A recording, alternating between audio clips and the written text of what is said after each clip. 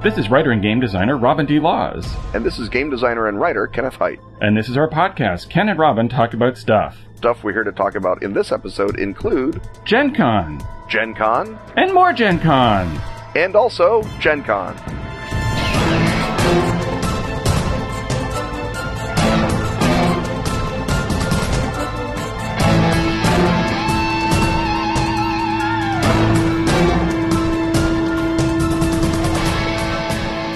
Hey everybody, we're here with all sorts of post-Gen Con recaps and extravaganza and reverberant palaver, but first, let's once again welcome our lead sponsor for this episode, that's Guerrilla Games. Hey Ken, what is Guerrilla Games up to at this very moment? I believe at this very moment, Guerrilla Games is in the midst of kickstarting Monster Derby. Would that link be guerrillaboardgames.com/Monster Derby? / Robin. Backslash. Monster Derby, as of course you and all true gaming cognoscenti know, is a full contact, road rage, road race board game where you secretly pick the winners and then take turn moving the monsters.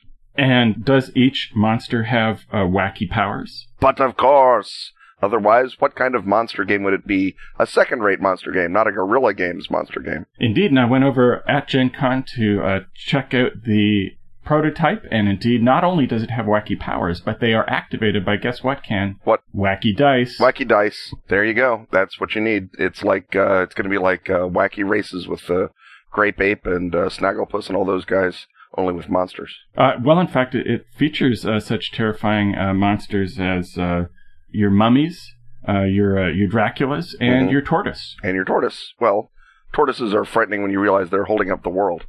Indeed, yes, and they apparently have a special way of winning all sorts of races, so I'd watch out for those tortoises. So obviously, from what you're hearing us say here, you know that this game is fun. But the campaign ends Labor Day, so you only have until Labor Day to chime in and support it. So you should perhaps do that if you want your very own Monster Derby from Jeff Syedek and the good people at Guerrilla Games. So that's, once again, guerrillaboardgames.com/Monster Derby, or head on over to Kickstarter and enter the obvious search terms.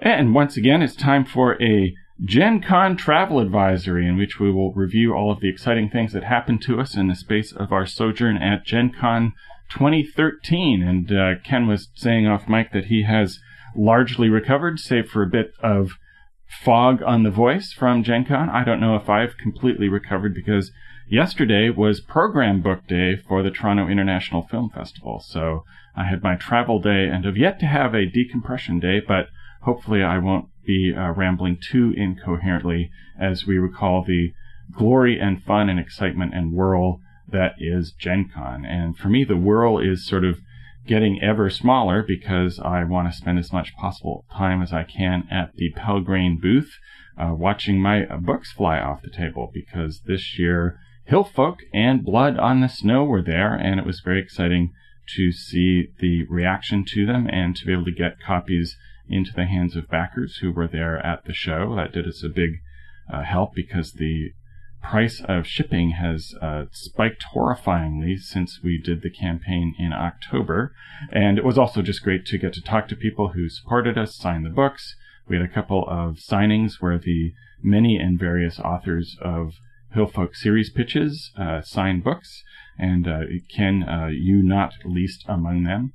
So it was very exciting to see the response to that, and to see just how much the Kickstarter campaign does to create awareness. I had to pitch the game to a certain number of people and kind of hit upon a fun way of pitching the game, but a lot of people already kind of knew about it, and that was very exciting.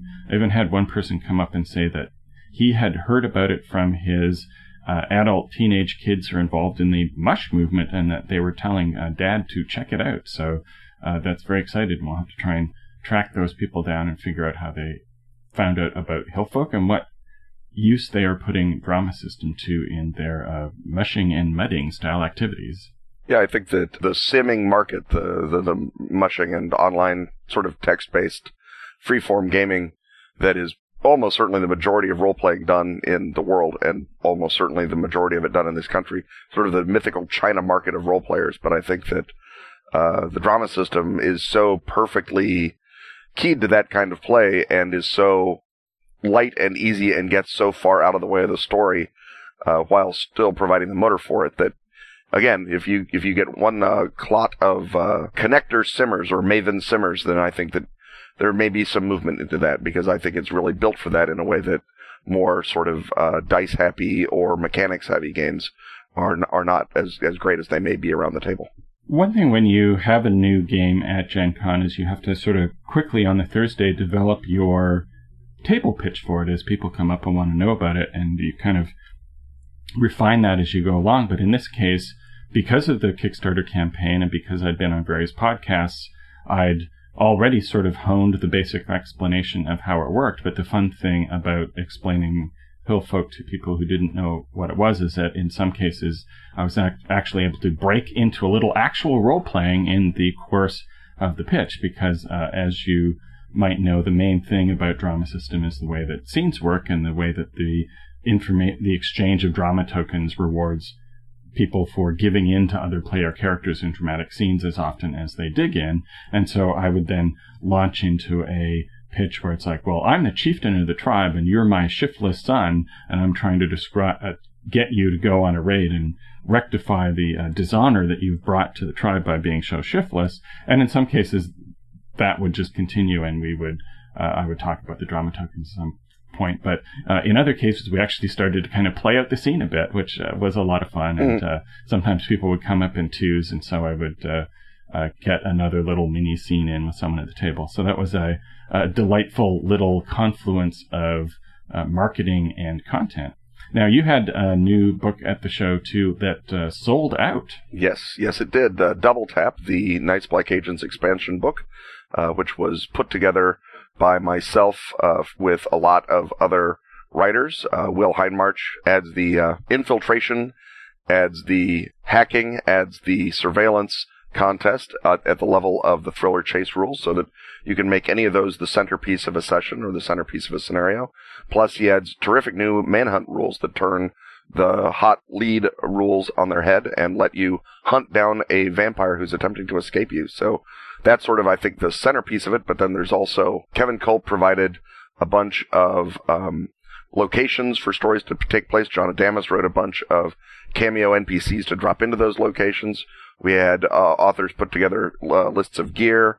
We have, of course, expansions on all of the basic abilities with the new TFFBs, new clues, new spends, all kinds of ways to use those abilities in play, not just to gather clues and information, but also to deepen and enrich the both the role-playing and the tactical situation. Then there's stuff from Page XX, such as James Palmer's terrific Sus Pyramid, in which you can play against a vampire conspiracy that is already in the throes of tearing itself apart, which is a great game model in and of itself, and many, many more, the proverbial many, many more. I also added some more monsters and a new vampire. So I think that it's pretty much, regardless of what you're using Night's Black Agents for, Double Tap will let you use more of it, and, as you say, it's sold out in sort of a gratifying speed, although, of course, ideally what you want is for the game to sell out down to one copy, which you then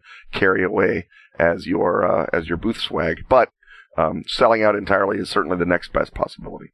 There are no absolute victories in Table Weaselry, merely various gradations of victory and triumph. Exactly. Speaking of which, I also had another new book out at the show at the Coggrain Press table, and that was Esoterrorist 2nd Edition. Mm-hmm. Basically, this is the main complaint that people had about the original Esoterrorist was that there wasn't enough of it. Yes. The portion was judged to be somewhat small. Always a good complaint to hear. Indeed. So this has a whole bunch of additional setting material and background, the sorts of world-building stuff that some people were looking for, including a really cool campaign frame by Gareth Ryder Hanrahan called Station Duty, and that is one in which, rather than being a globe-trotting operative, you are stationed in one location that has a particular connection to the big badness of the Outer Dark, and you are getting engaged with the community as every week you investigate a new terrible case that is set there.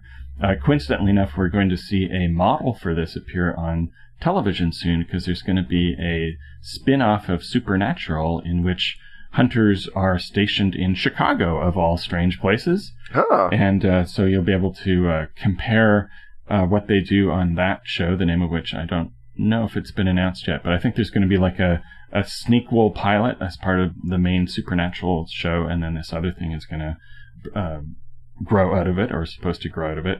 And so it'll be interesting to compare the structure that Gareth lays out in Esoterrorist to something that is very similar to it that is coming down the pike on your television screens. And until that time, you can, of course, watch your favorite seasons of Buffy to see how that has been done with a slightly lighter-hearted tone than Esoterrorists usually admits. But it's the same basic model of Hellmouth and Orbiters thereof.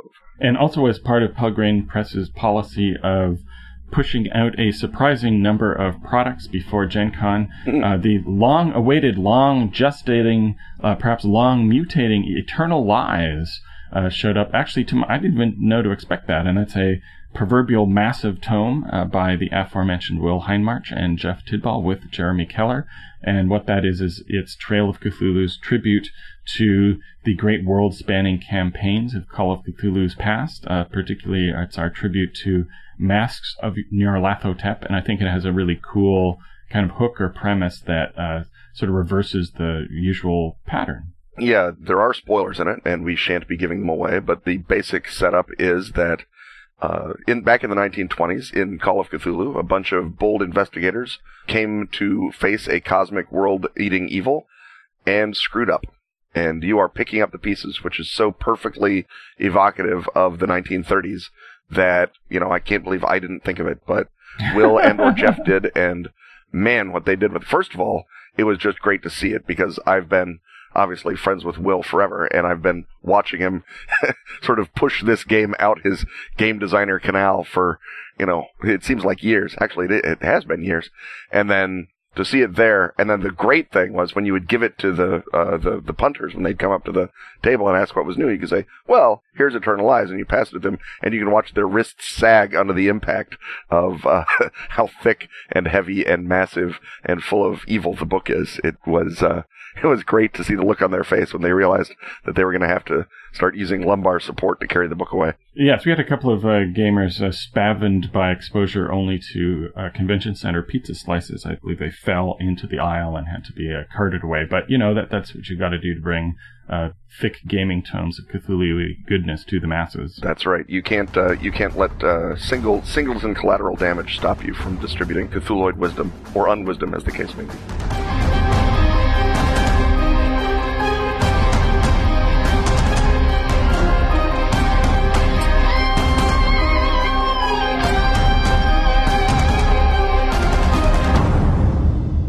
And sliding only slightly over in a category of our shameless bragging segment here in Travel Advisory, you triumphed at the Ennies, Ken. Yes, I triumphed for values of triumph, but I won 2 silver Ennies for Night's Black Agents, one for best writing and one for best game. The best game silver came behind the gold Ennie for Iron Kingdoms, which is the new Privateer Press fantasy role-playing game, and which is just a beautiful game. I haven't really sort of dug into the rules of the mechanics, but man, that is one of those best-of-breed design games that remind you that Privateer Press has been sort of burgeoning away in the corner of the hobby that I don't pay a lot of attention to because I don't do a lot of tabletop fantasy anymore.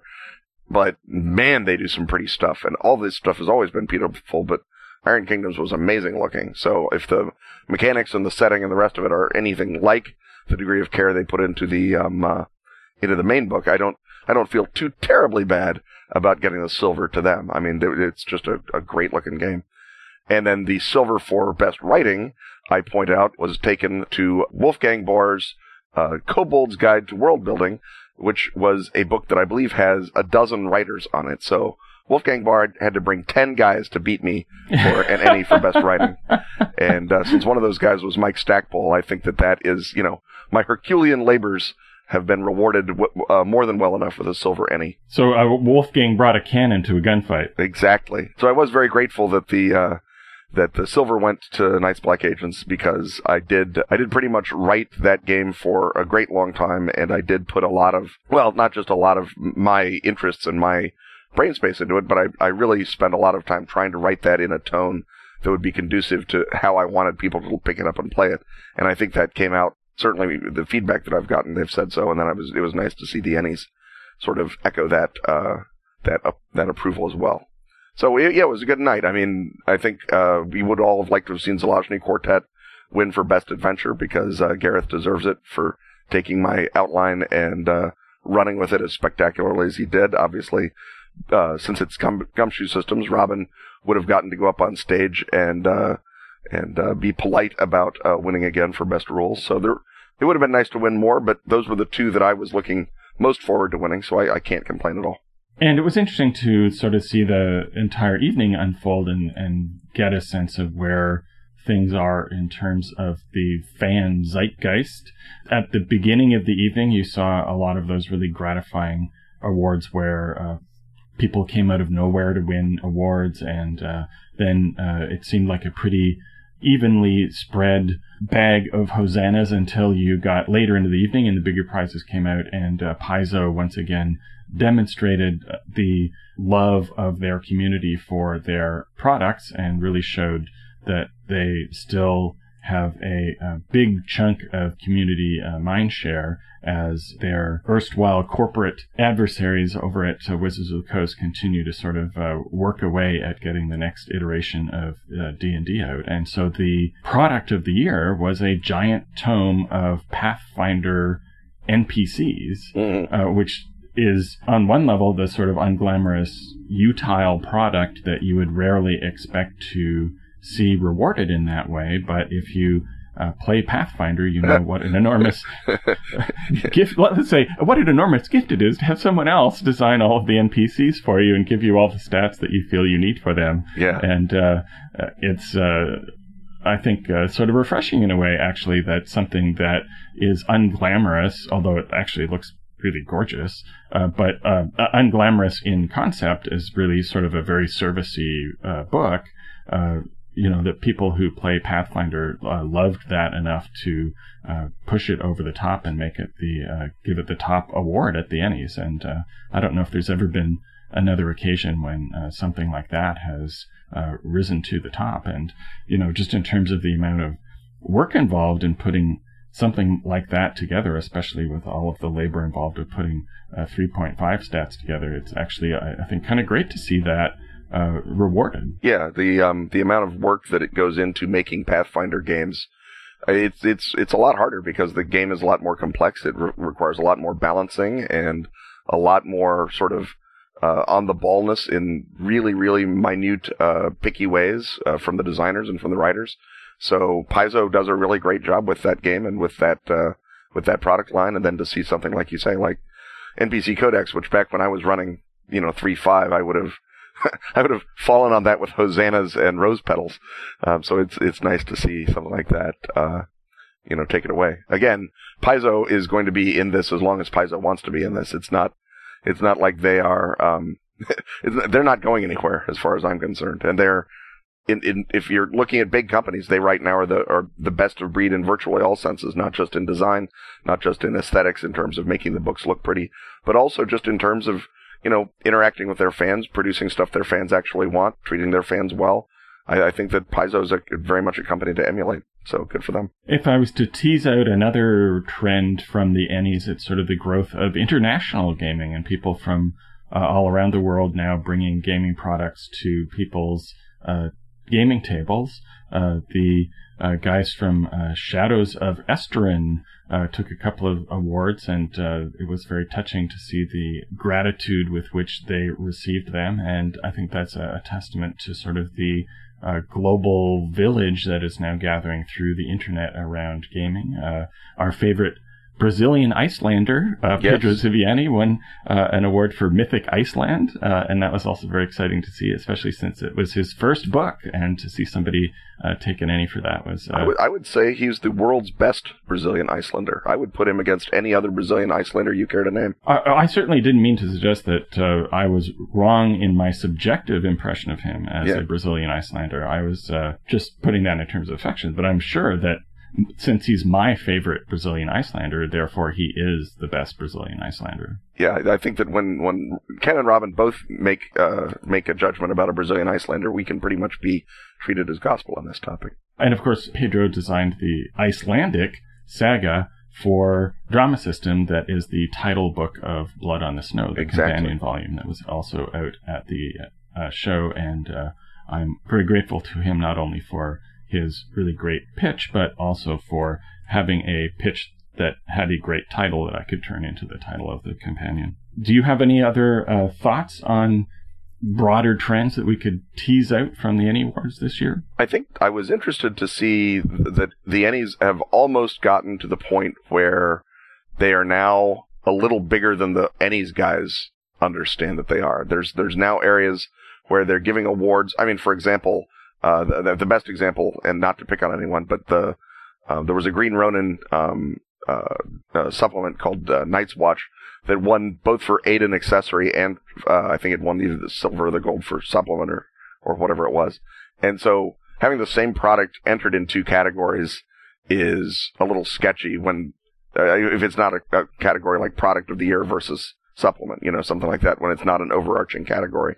So I'm beginning to wonder if maybe there isn't getting to a point where the Ennies have reached full Enniness, and that they need to start doing sort of the minor corrective course stuff that will keep the Ennies, sort of the premier gaming award going into it, as opposed to, start chasing their tail and bifurcating things endlessly and trying to please micro constituencies. In other words, clearly delimiting what constitutes an aid/accessory from what constitutes a supplement, which certainly to just hearing those words is not entirely clear to me. Yeah, no, I think that, and again, this is the sort of thing that they can easily take control of and they can easily run it.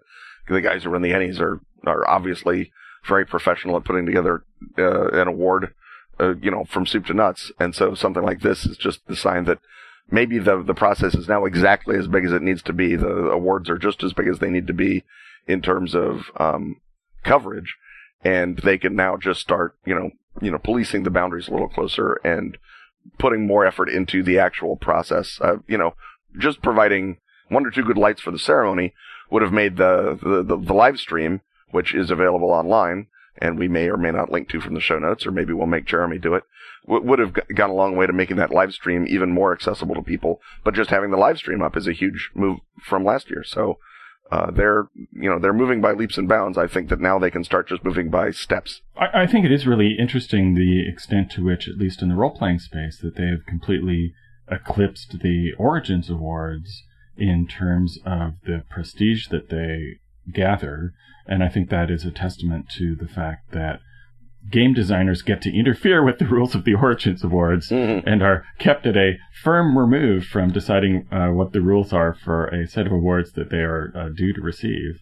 And the credibility of the Eddies community and particularly the people who run the award and keep that going, compared to the amount of confusion and the attempts at change that have surrounded the Origins Awards for a long time. They've hit sort of a stable point where they've actually been the same thing at the Origins Awards for long enough to start thinking about starting to change things again. But that process is notoriously fraught, and you can see the benefit of not having the potential recipients of the awards involved in organizing them.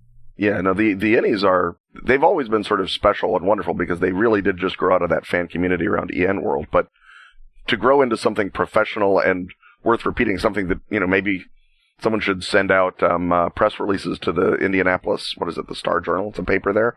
Maybe have the paper, come in and cover it. This is like, you have, maybe it's not the Oscars qua Oscars, but it's certainly the equivalent of the BAFTAs or some other important film award, and they've got it right there in their backyard. And, they had 50,000 people in Indianapolis for Gen Con. So that, I think, we're at the point now that the Ennies can be shown off to the outside world because they look good and they are something that's worth talking about. And as you say, within the community, certainly, game designers that I know are really, really psyched to be nominated for the Ennies, and they're also really, really psyched to win them. And I think that's a sweet spot that is not as easy to get for Game Awards as it might be. Although I don't want them ever to get so fancy that I can't swan in wearing my lobster shirt. Right. Well, as they say in the invitation, we would like nominees to dress as they would dress for business. And since I'm pretty sure they don't want me to dress as I actually dress for business, I figure that wearing pants and a second shirt is, that's kind of my dressing up for them. Yes. Well, they want you to presumably to dress as you would for convention business, and that involves lobster shirts in my case, and various T-shirts proclaiming the various virtues of Chicago in yours. Exactly.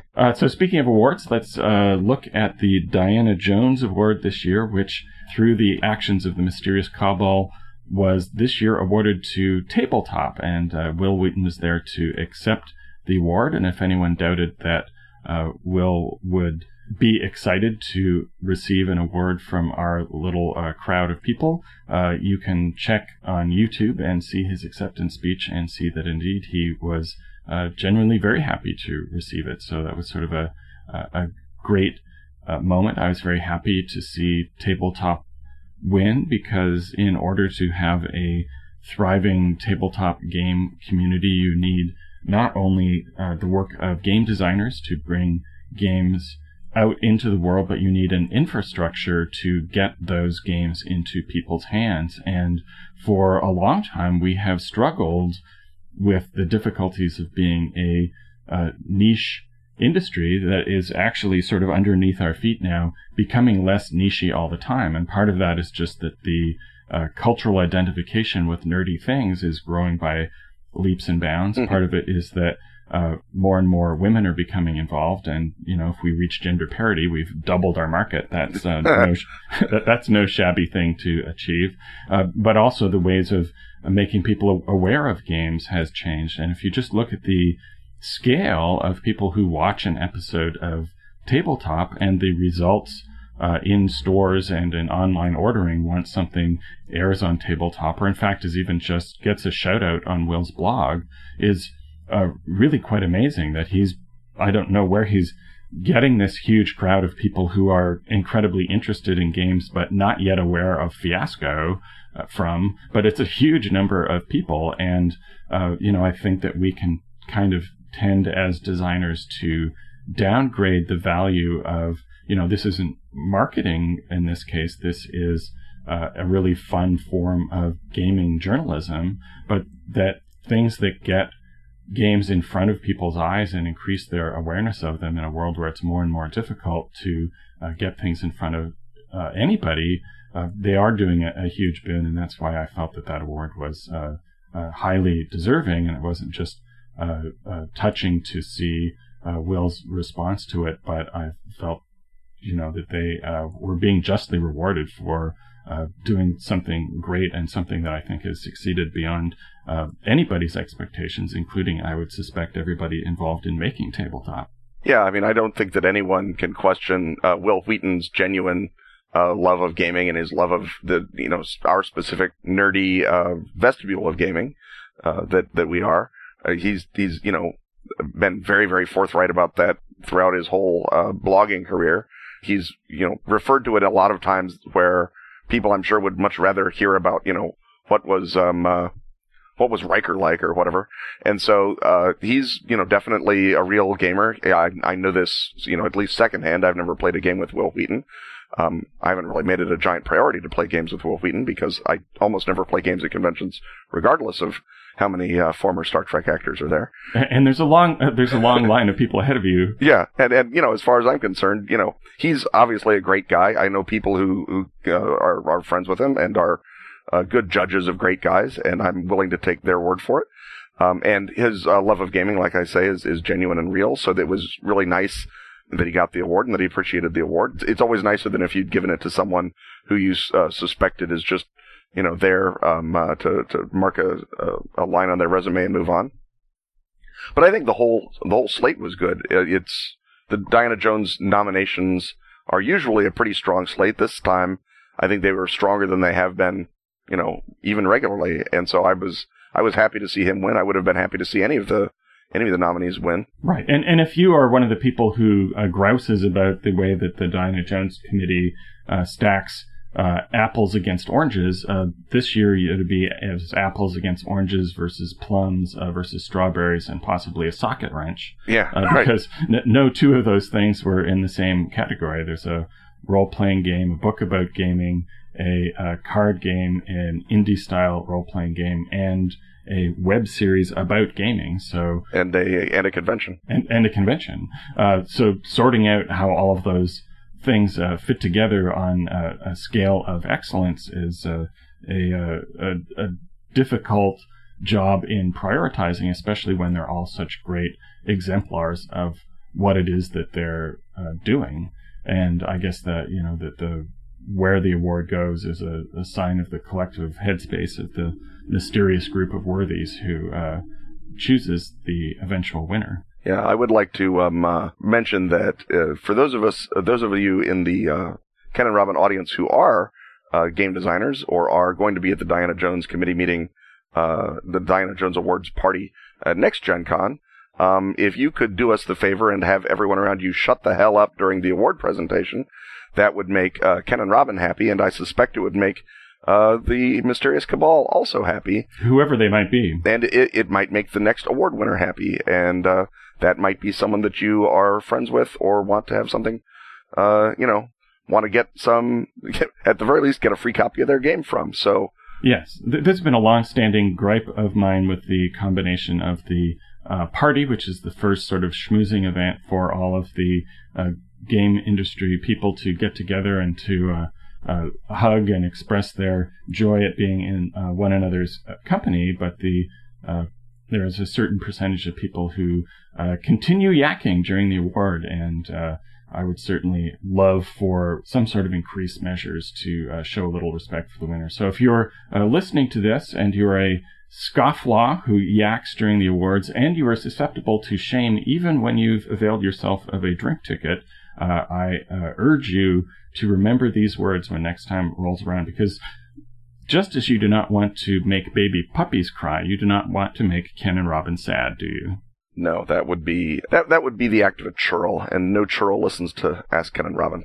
Yes, although I try not to let churls make me sad. Sometimes they do make me grind my teeth, and there was a churl or two in attendance, but that was just a light sprinkling of cognitive dissonance over what was a really lovely and joyful event.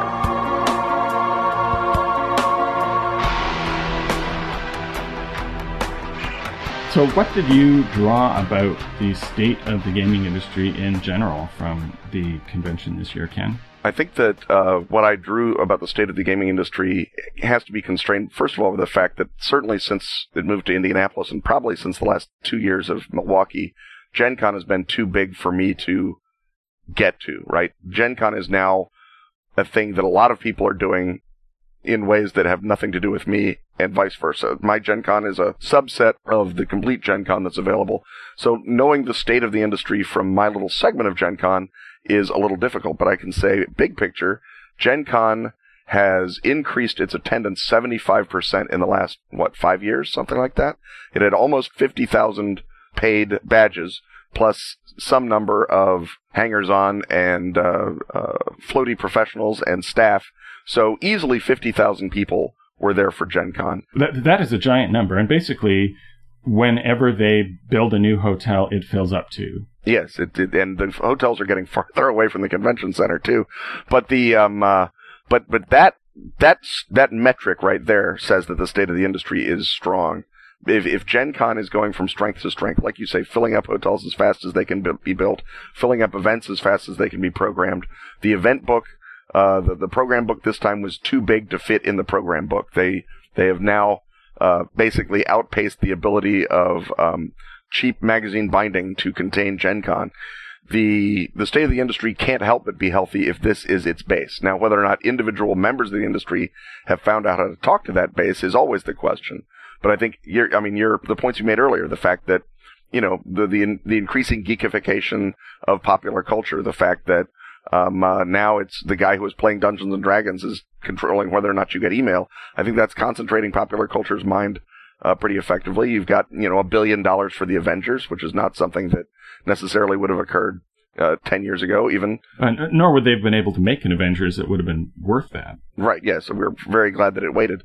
But you have computer games have been bigger than Hollywood for some time now, and most of those computer games come at one or another remove out of the tropes, out of the mechanics even, that we pioneered in tabletop gaming, in adventure gaming. I think that our natural market is huge. Like you say, you wonder, how can there be X number of people, how can there be hundreds of thousands of people who've never heard of Fiasco but still care about tabletop games? I think that, the question is not what's wrong with the market, it's what's wrong with the companies that are not trying to aggressively move into those markets, that are not acting like suddenly they're part of a grown-up world of pop culture and a grown-up wired world in which identifying subgroups has never been easier, and marketing to those subgroups has never been easier, assuming that you're willing to do it on their terms. And as you mentioned, we're getting to gender parity, and so we're doubling our audience right there. The state of the industry, I think, in this case, is as strong as any given player in the industry wants to make it. And Paizo is proving that you can continue to go from success to success to success, selling out print runs with the most arcane and gamery and fiddly bit related role-playing game you can imagine, and as long as you do it really, really well and you provide exactly that experience for the people who want it, there's going to be lines around the block at your booth. Fantasy Flight, if you looked at them with the quality board games, the $100 board game model that they've got, again, there was literally lines to get into their booth on the floor and buy things. It wasn't even a line for a demo. The demos were all outside the line area. This was just, I want to go in and shop, and there were lines for that. I think in a world where that is going on, where you look at companies like a little farther down, you look at Pinnacle in the mid-tier, you look at Steve Jackson Games going from strength to strength with Munchkin, and then bringing Ogre back in what may or may not have been the best use of math that they've ever done, but is certainly something that captures the attention of the wider nerdosphere. Well, it is exciting to have a game box that is the same weight as a tank. As a tank, yes, that you can actually use in another game of a life-size game of skirmish warfare. Take it out to your paintball center and hide in it. And down to Evil Hat, for example, taking what began as basically house rules for Fudge and turning it into 10,000 and 15,000 copy sales for Dresden Files, and then probably more than that before all is said and done for Fate Core, which also it came out before the show, but has been doing great gangbusters. I think they had like 6,000 people on their Kickstarter, and then there's going to be even more, obviously, as the Fate Core becomes more and more available. The state of the industry, again, is as strong as any given player in the industry wants to make it. And yeah, it involves, showing up for work and answering fans and writing giant codices full of horrible, boring NPCs, but if that's what it involves, that's what it involves, right? You mentioned Kickstarter, and I think that there are some in the gamosphere who like to look for signs of doom and gloom, as much as Gen Con assiduously disproves that nearly every single year. And one of the fears, I think, that was out there is basically that we would all get to Gen Con and find out that a year's worth of Kickstarter activity had drained all of the alpha gamers of their economic resources, and that we'd be back in the old days where people came around on Thursday to make careful lists of things because they might be able to buy one more thing if they didn't eat any hot dogs all week.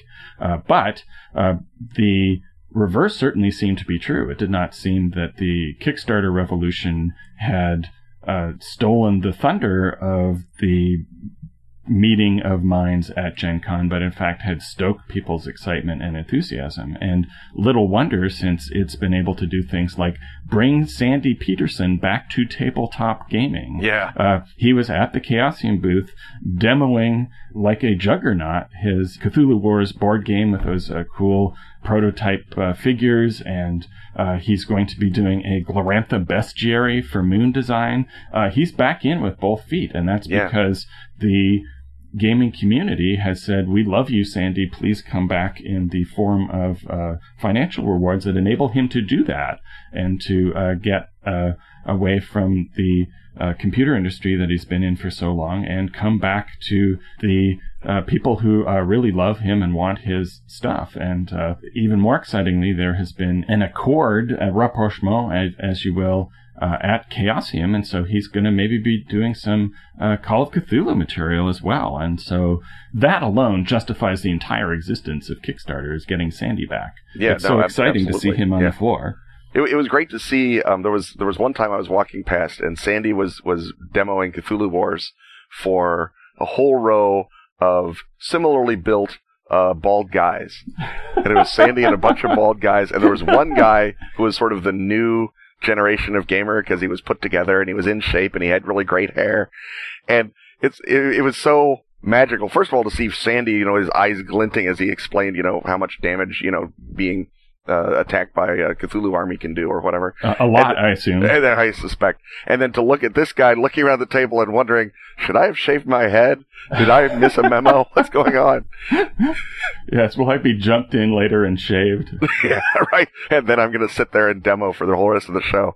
No, it was just a great moment. I mean, seeing, I obviously no one had any time to do anything, and I didn't want to try and take him away from demoing his game, but it was just glorious to see him there. And I, like you say, if he's coming back with both feet, there will be time and time again to see Sandy and talk to him about what's going on. And if you do the Glorantha Con circuit, you've had a chance to hang out with Sandy and hear him do his seminar thing and be brilliant and inspire you. But there's sort of a whole generation of tabletoppers who just know him as a titan of the distant past, and so it's going to be very exciting to see him reintroduce himself to a newer generation of folks. And there's certainly, you could very clearly see that the games around which there had been big Kickstarters, that excitement was continuing to build momentum at Gen Con. So, Monty was there with the mantle of Numenera excitement around him, and he's shipping out his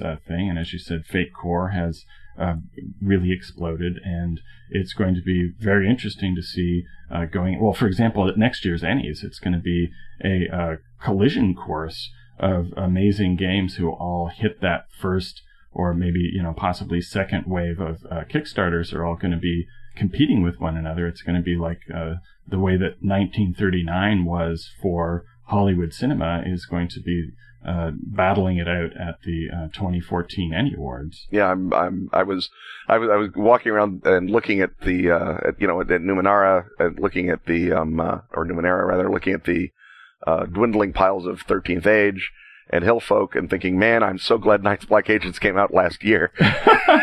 Because I do not want to be the fifth game on the Ennies ballot against Numenera, 13th Age, Hillfolk, and Fate Core. I mean, my goodness. It's going to be a big monster rally, and I guess part of that is going to be who continues to build their community over the course of the next year. And of course, you have to catch the eye of the Ennies judges, right? You can have as much excitement and hype behind your game as you want, but it's got to pass that 5 tastemakers from around the world before it gets out there for the public voting and the campaigning and all of that quasi unseemly vote for me stuff. I feel very confident in my prediction of those 4 names being on the ballot. The Shadows of Restaurant guys also were a successful Kickstarter, and so I think some of their buzz on this side of the Atlantic came from that Kickstarter, and it came from people getting to see that beautiful concept art and see all the gorgeous work that they put into it. I saw some of the concept art for that when I was in France for Gen Con France these many years ago. And to see them here again now, having sort of gone the whole path all the way to Gold Enniehood, that was pretty exciting and fun. Well, and that really underlines the importance of Kickstarter, not even just as a way of placing a series of lucrative pre-orders and up-awesoming your book, but of building awareness and excitement and a community and sense of a tribe. And that in the long run, for the overall health of a game, that might be even more important than the amount of initial money that you bring in. Certainly with Hillfolk, we never planned at any stage whether that was the initial stage where it was supposed to be a 128-page digest book to the massive tomes of settings and excitement that they became at the end. We were never planning to just have that be the whole Megillah of the game. We wanted something that would build a sense of excitement and hopefully go on to continue to be on people's gaming tables for a long time after the initial shipment. So we've certainly got our fingers crossed that we can make that happen. But there's a lot of really amazing games competing for people's tabletop time. Yeah. In all senses, I think that this is, like you say, it's 1939 in the film industry. It's a good time to be alive and be working and be a game designer and look across the table and say, oh my God, if they've got Numenera, that means we have to sort of really, push harder to make our game good. There's nothing like it to be, at the top of your profession, but not the pinnacle. That's strong. I often curse my inability to be in multiple places at once, and because I had to go and do another thing, I didn't get to stick around for much more than the beginning of Monty's Kickstarter panel, but I thought he made a really important point about it, which is that what Kickstarter demonstrates is that the supposed death of tabletop role-playing games was, and here I paraphrase wildly and perhaps make my own point instead of his, that the infrastructure of getting games to people had fallen away, but the demand for those games never really had. That there's a pent-up demand for increasingly awesome, exciting versions of classic things and things by classic designers, and it just wasn't being met somehow by the traditional three-tier retail structure that shook out after the card game revolution sort of came and went and changed the way that people regarded backstock and sort of, I think, sort of disrupted gamer communities, and that this has provided a real sense of, that everybody still wanted cool stuff, and it just wasn't getting to them. It was more a disbelief in people's interest than a lack of interest that led to that downturn that made people think that the form was somehow dying or dwindling away. Yeah, the topic of the three-tier system and its outmoded nature and the damage that is done to the market in tabletop gaming is perhaps a whole nother podcast. Maybe a thing we always say can be built out of it, but it is certainly any rumors of our death have been wildly disproved by Gen Con.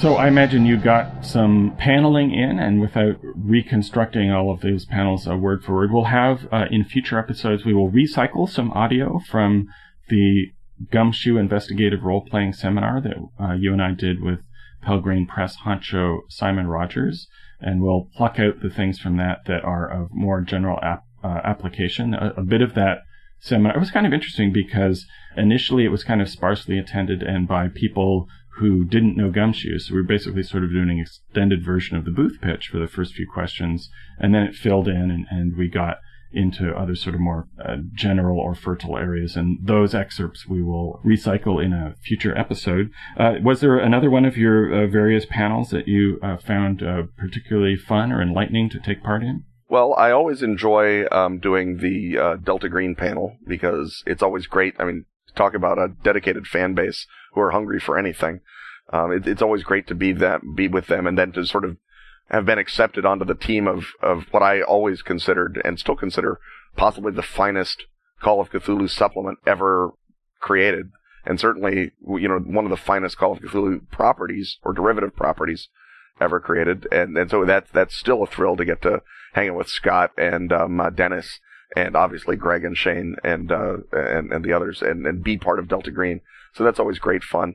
I wound up soloing on the horror GMing panel because Keith Baker had to go to the airport early, and Jared Sorensen, who was full of big talk about how he was going to show me up on the internet, somehow forgot what time the panel was. I knew that he'd mixed up his panel times. I didn't realize that he'd left you flying solo. Yeah, well, fortunately, me listening to myself talk is only a hardship to the people out in the room. Yes, especially on the topic of horror GMing. Yes, but I did have a good time with the guys because since I didn't have two more panelists, I sort of finished my little canned spiel in 15 minutes or so, and then it was all Q&A, which is really sort of the whole energy of a panel at a show like Gen Con. You want to get people you want to find out what you should be designing because you want to know what people want to play, right? I always try to get to the Q&A as quickly as absolutely possible, because then you are talking about what the people in the room want to talk about, and that's how you wind up saying something fresh instead of something canned.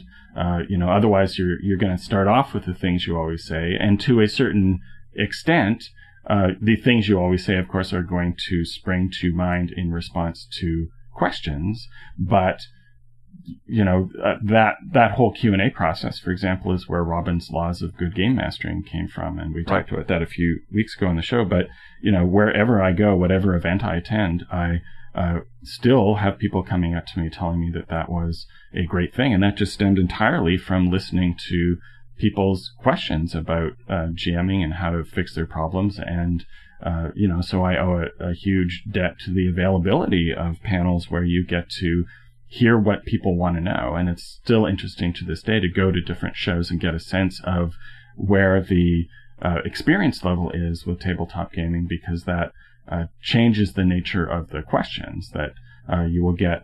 Obviously, the people who go to Gen Con are the self-selected creme de la creme, and you get a different order of questions from them than you would at a regional show that sort of draws people who are willing to go to a gaming event within driving distance or transit distance of where they live, but are not making this great mecca to Indianapolis as part of a small city of 50,000 people. Yeah. It was also fun to be on a panel of how to be a killer DM with Tim Kask. That was surreal, I think, all the way around. And of course, my answer is I ran Call of Cthulhu, so killer DM is someone who just doesn't change the die rolls. But that was an experience. I'm not sure that it was perhaps the best the best panel I could have been on, but you roll with it, and I certainly did what I could to provide information. You seem to be skirting your way around an observation, Ken. No, it's just that, again, I have not had to be a killer DM in forever because I primarily don't run oppositional games, and the notion of having to be a killer DM to someone who ran Call of Cthulhu for 9 years straight is, again, it's like yes. Killing you is only the beginning, Call of Cthulhu players. That's right. It's like asking a guy who's been training Spetsnaz how you toughen up recruits. It's like I don't even understand the question. They're in Siberia marching. If they're not tough, they've died in the snow somewhere. The question is irrelevant. Did Tim have a killer DM tip that particularly stuck with you? Tim had all kinds of great ideas. And one of the ones that I kind of liked was that if people were getting too cocky and swaggering around the setting too much, that you just teleport them to another setting. He says if they've really been making a mess out of your 12th century Germany analog, you teleport them to 12th century Brazil analog with whatever they were wearing while they were asleep, and let it go. Right, and presumably any group of players who are still playing with you after a couple of episodes in which it becomes clear that you're adopting that old school super adversarial mode, which I think other of the early lights of D&D would claim it was never about. Yeah. But if you have people showing up for that, that's what they want, right? Mm-hmm. I was in a panel with Luke Crane and Amanda Valentine, and Jack Graham did a great job of moderating it, and did a great job of working the room as he elicited questions. He did more than just point at people. But I had the delightful moment of seeing Luke in full exasperated comic dungeon mode tell players of Burning Wheel that they were playing Burning Wheel wrong, and that in a way, Burning Wheel, as new school as it is, does reflect the basic thought that people are showing up to have pressure put on them to be torqued around. And the whole concept of that game is that you pick a belief and then the GM pummels your character for trying to stay true to that belief and twist you into knots. And the people who were quote unquote playing it wrong were the people who were trying to introduce narrative control and cooperative storytelling into Burning Wheel. Now, of course, that's entirely legit in all sorts of other games that are designed for it, as Luke, of course, acknowledged. But it's not the experience that Burning Wheel promises you. Burning Wheel promises you the contemporary story game version of Killer GM, except that what the GM is trying to kill is all of your hopes and dreams instead of, just your second level fighter. Yeah. No, the sort of the indie version of the old school Renaissance, Burning Wheel, and obviously, which predates it and is the godfather of it and is the best example of it. But even, down to things like Dungeon World, where they are, so very, very loudly, the generation right before them was so very, very loudly opposed to all things trad. And now what they're doing is racing themselves back to rebuild the trad experience as they've imagined it, because none of them are old enough to have ever played the game this way. The most popular indie game is now Dungeon World. That is so delightfully Ouroborosian that I have no other words for it. That's so beautiful. Yeah, it's and Tony Daller's How to Make a Dungeon, which was a terrific product. I mean, all these products are great products, but just seeing people sort of cargo cult their way back to Gary Gygax shrieking at people from the back pages of Dragon that they were playing it wrong is, well, as a student of historical irony, it is de savoir, certainly. They're killing your pretensions and taking its stuff. Yes, they certainly are. It's a joy to be around, and such very joy to be older than them. You were actually also did a walk-on Jeff Tidball's gaming design seminar, which struck me as the kind of thing that if I were the kind of person who was coming to Gen Con to talk about game design, I would have done that instead. I did tell everybody after I finished my little walk-on that they'd gotten a great bargain on my usual consulting rate. Yeah. So Jeff Tidball ran 2 intensive sessions on role-playing game design, and in fact, that was the thing that I was unable to stick around for the rest of Monty's no doubt brilliant seminar in order to go and do. My only regret is that I did not have Thanks for the Memories on my iPhone to play it as I swanned in and out. And as I entered the room, up on the PowerPoint presentation was a thing I always say. There you go. Which is about defining what the core activity of your game is and making sure that everything is about furthering the core activity of that game. So we both know that Jeff Tidball is no slouch, but if you wanted documentary evidence of that, there it was on that slide. And so in a super condensed 15 minutes, I laid a lot of science on those people about making sure that you have a clear through line for your game, a design goal, just as you need a clear through line for a work of fiction. You need to make sure that you have a benchmark to define whether or not the things that you're doing in your game actually fit the main point of that game.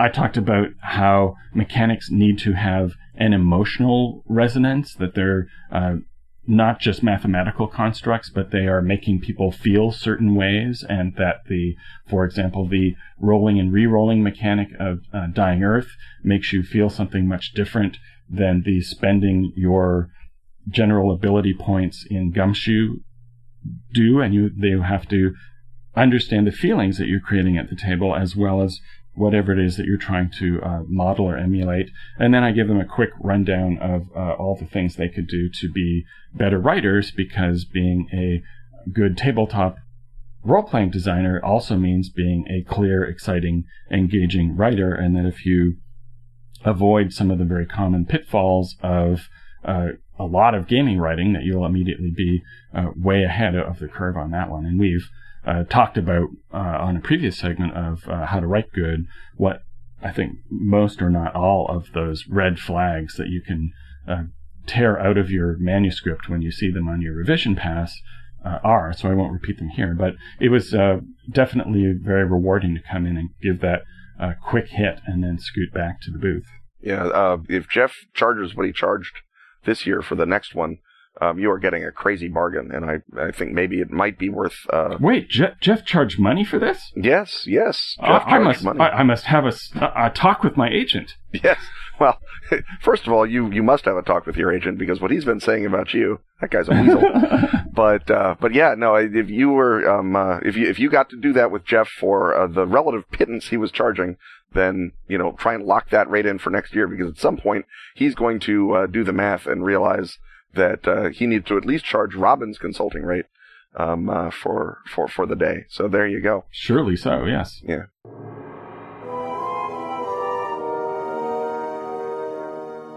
And I guess before we close, I think a Food Hut addendum is in order, since we were talking about the dire state of food in Indianapolis. Now, the one delightful new development that we as busy booth weasels cannot always take advantage of is the big line of food trucks all up and down the one side of the convention center, or sort of on an L curve beside the convention center. And I got a chance to eat a few things there, and I really wish I had time to stand in the lines, because obviously the process of feeding 50,000 people in the city is one that cannot be served even by any number of food trucks. But at least there's, if you have the time to stand in those lines, there are some of them that are, snacky, food trucky food, but it stands toe-to-toe as sort of being some of the best food that's in offer within walking distance of the convention center. Yeah, I think so.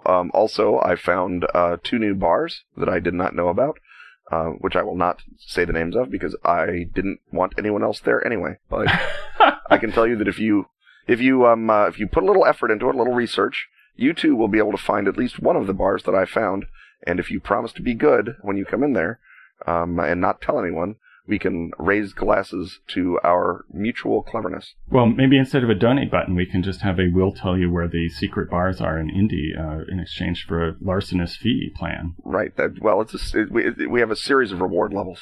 I also discovered that I have been giving somewhat short shrift to some of the hotel restaurants, which have upped their game considerably in the past couple of years and are probably better than most of the chain restaurants now that are around the convention center. So that, I've always written off restaurants and expensive hotels as just being another way of soaking you for a big chunk of change for what is food essentially equivalent of charging for Wi-Fi. Yes, for mediocre food, but now they're charging you the same or perhaps even a little higher amount of money for food that's actually worth it. And the restaurant in the Marriott is actually pretty darn good. Now, they reskin all of the meals with cutesy D&D names, which might lead you to underestimate the fact that they're actually pretty tasty. So at the risk of sending people to a restaurant I might want to sit at, I would say you might want to reevaluate the Marriott restaurant if you've written it off in years past. And also the Omni restaurant looks like it has gone up a notch in artisanal and away from the industrial. So it looks like those are other possible options if you have the budget, or if even better, if you have someone who you are a prospective client of and they are paying the freight. Yeah, I can recommend. I've eaten there before, and also with Arc Dream. But if you're willing to walk a little farther away from the convention center, the Indian restaurant, with the name of which doesn't immediately jump to mind, but it's something like the India Garden. It's named after all Indian restaurants everywhere. But the Indian restaurant that's just a little bit past the circle is really good. And I have not eaten a particularly bad meal in that place ever. And since I have Devon Avenue close to hand, I think that I can put my Indian food experience up against virtually anyone in the hemisphere. And the Indian food at the Indian Garden there is really great, and I enjoyed it a great deal. And then the other thing that's fun, speaking of our hemisphere, is to take British people, as I took the lovely Beth Lewis and her wife, Neen, to Dick's Bodacious Barbecue, which is not the best barbecue in Indianapolis, which I did to them 2 years ago. But I like to take British subjects to American barbecue and watch their hearts break because they realize they can't get it until they come back to Gen Con.